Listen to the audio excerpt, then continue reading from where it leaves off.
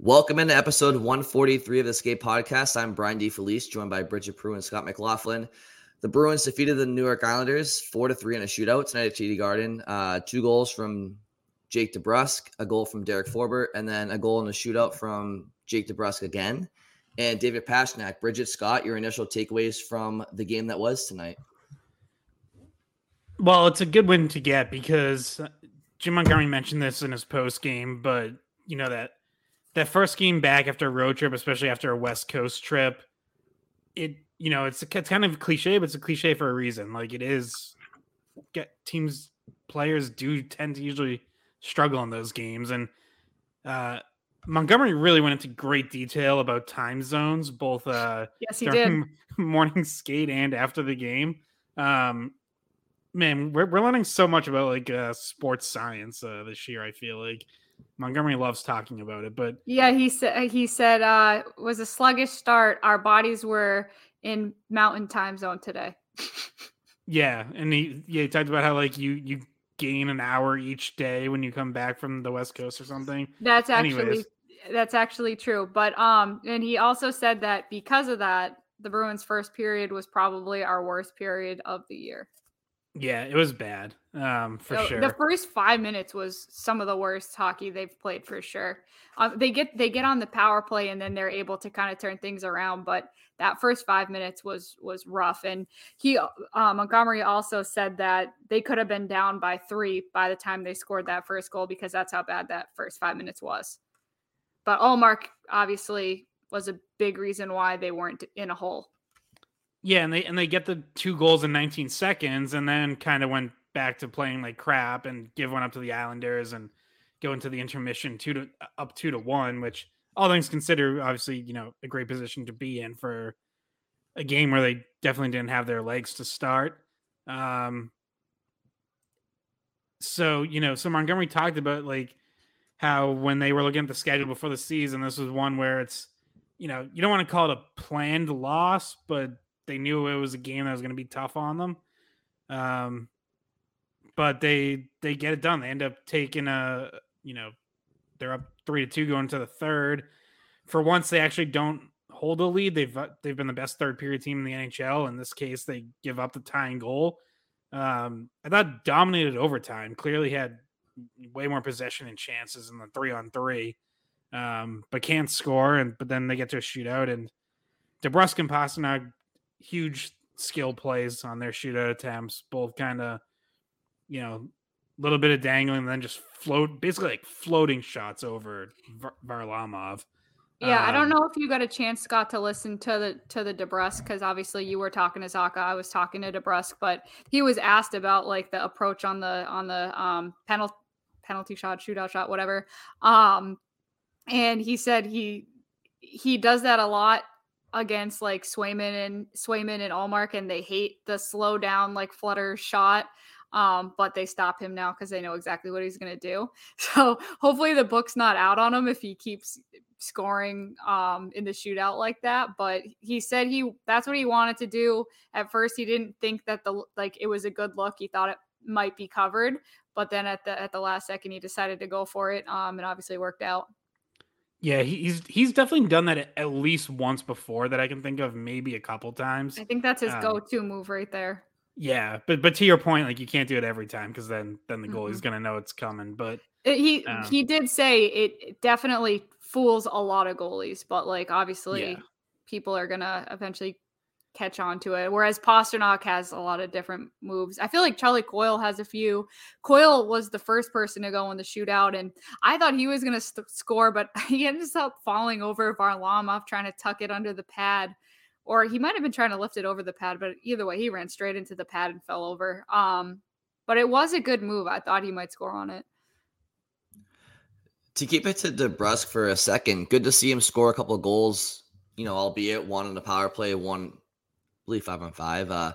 Nothing pretty, just going to the right area of the ice. And, we talk about Jake DeBrusk's game a lot the last couple of years, and he is successful when he goes and drives to the net. And tonight was a perfect example of it. Neither of those goals are going to hit his, career highlight reel, but, effective goals. And exemplifies him playing the right way. Yeah, and the second one is,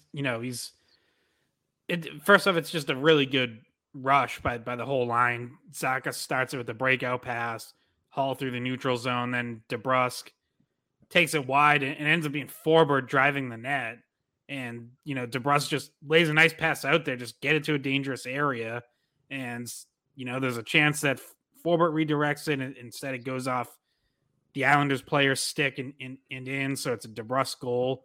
I think it was Jake Bailey that it went in off of. Yeah.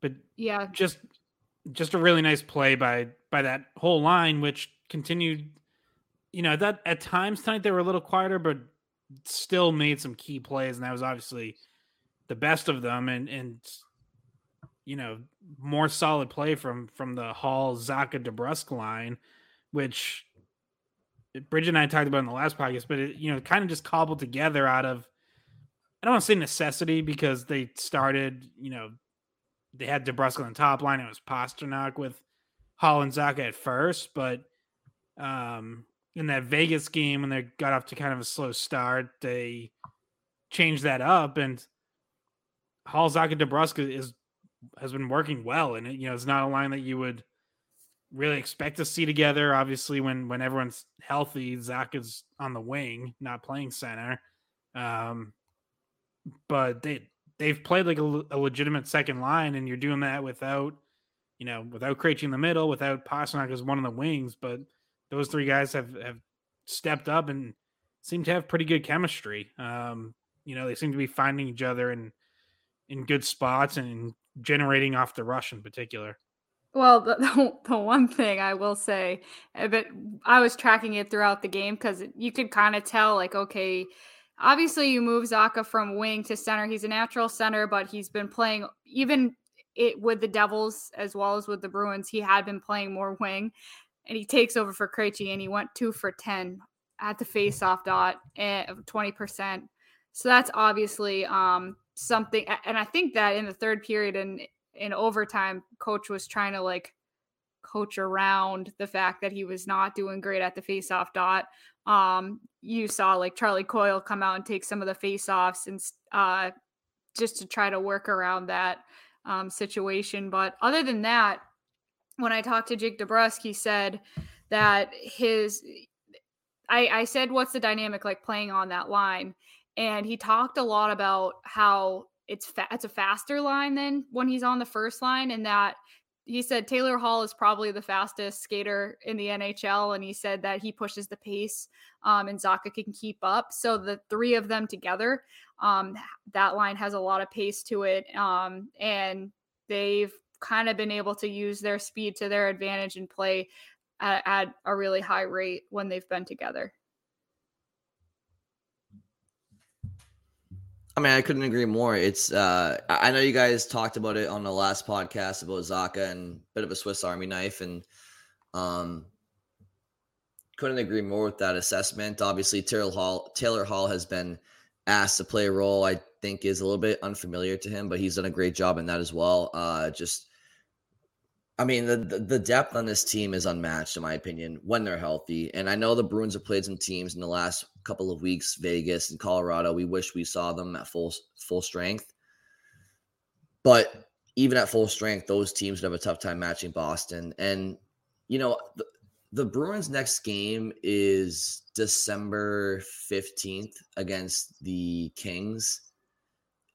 And, the Bruins are sitting at 23-4-1. So that's just, I'm not trying to gloss over what you said, Bridget, but it just came to my mind. 23-4-1 heading into December 15th. That's just insane.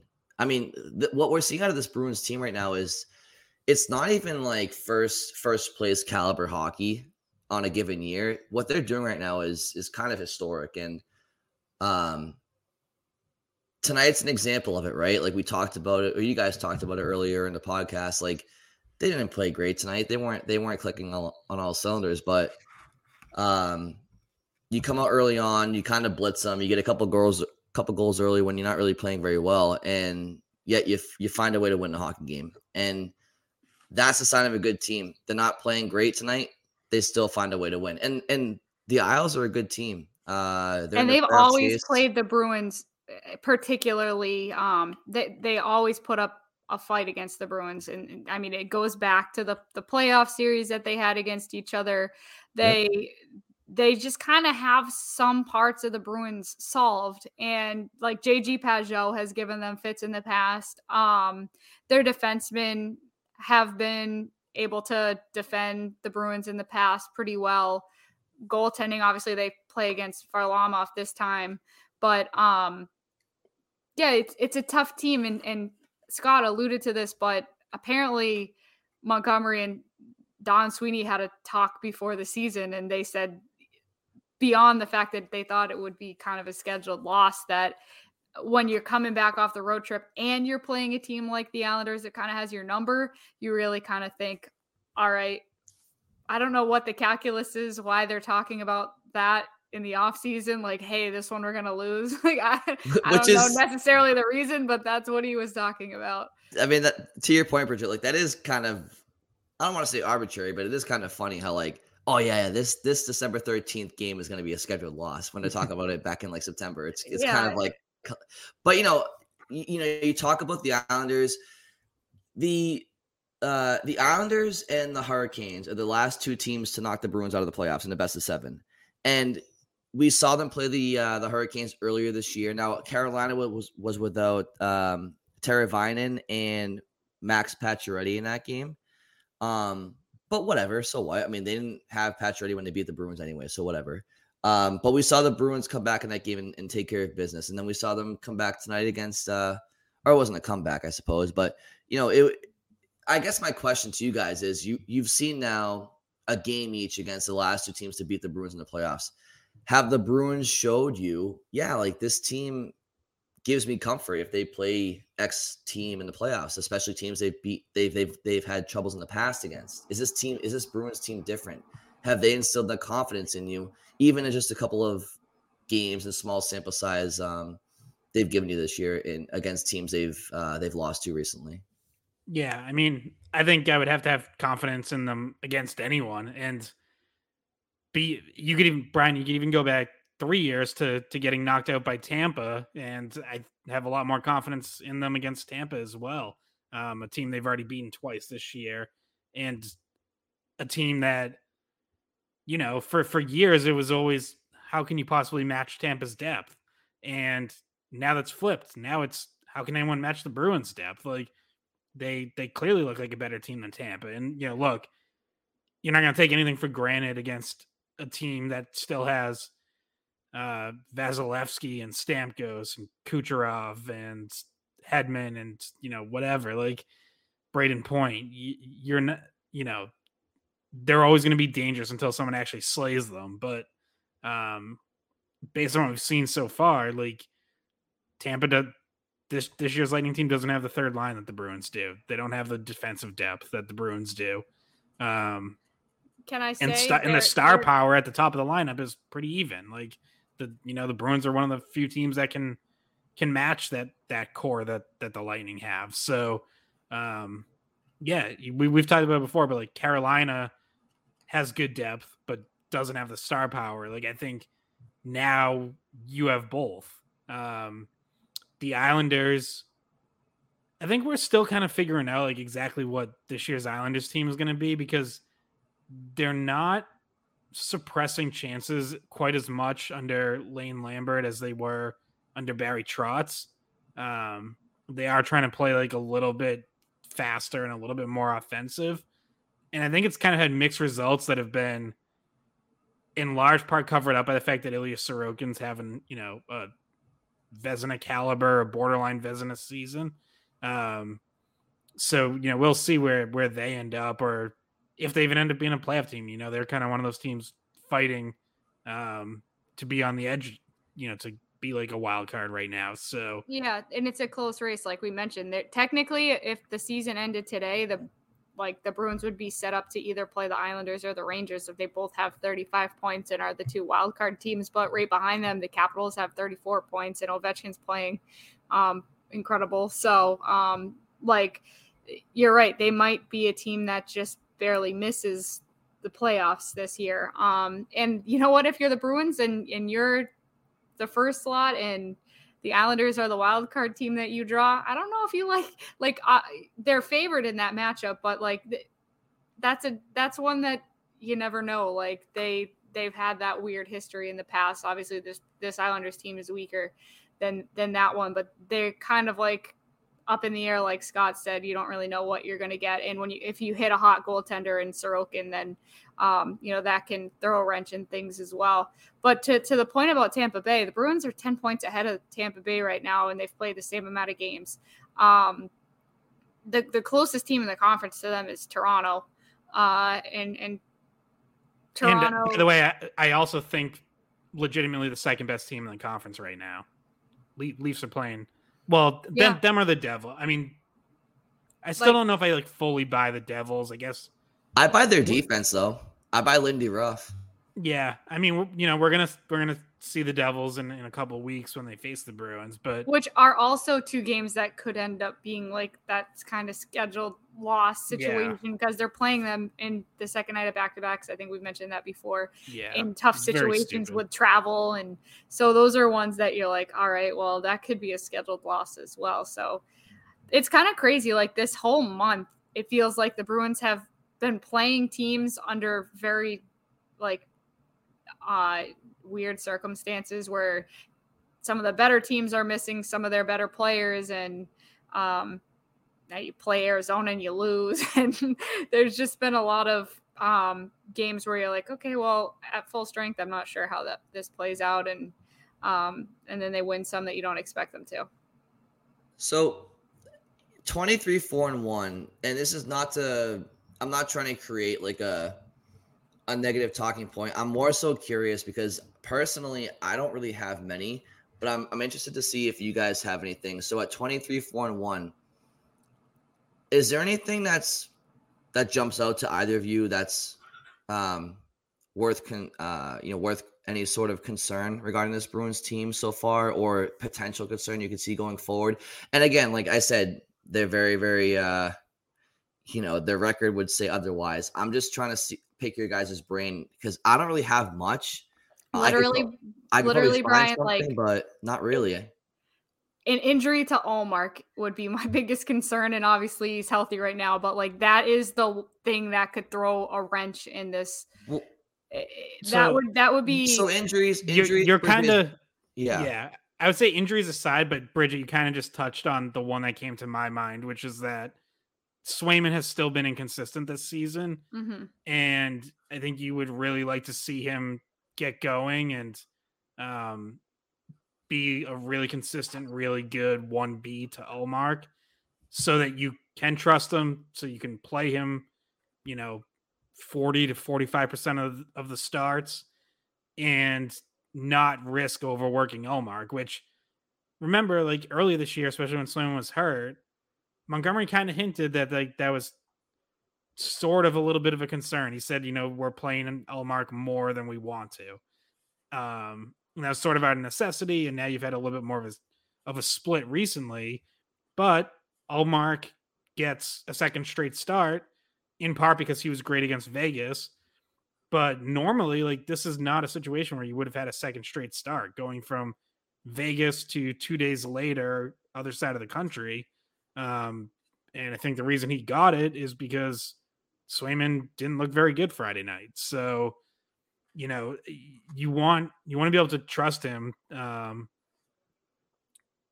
ease Ullmark's workload and not get into a situation where Ullmark's getting 75% of the starts, which is not a workload he's handled at any point in his career. You just don't want to risk that. I think you want to have some workload management there with Ullmark, where obviously it's looking like he's your number one. He looks like a true Vezina candidate, maybe the Vezina favorite right now. By the way, I thought he was only okay Tuesday night, which again is even more of a credit to the Bruins. They win this without even having to have Ullmark stand on his head. But which goal are you thinking of when you reference that?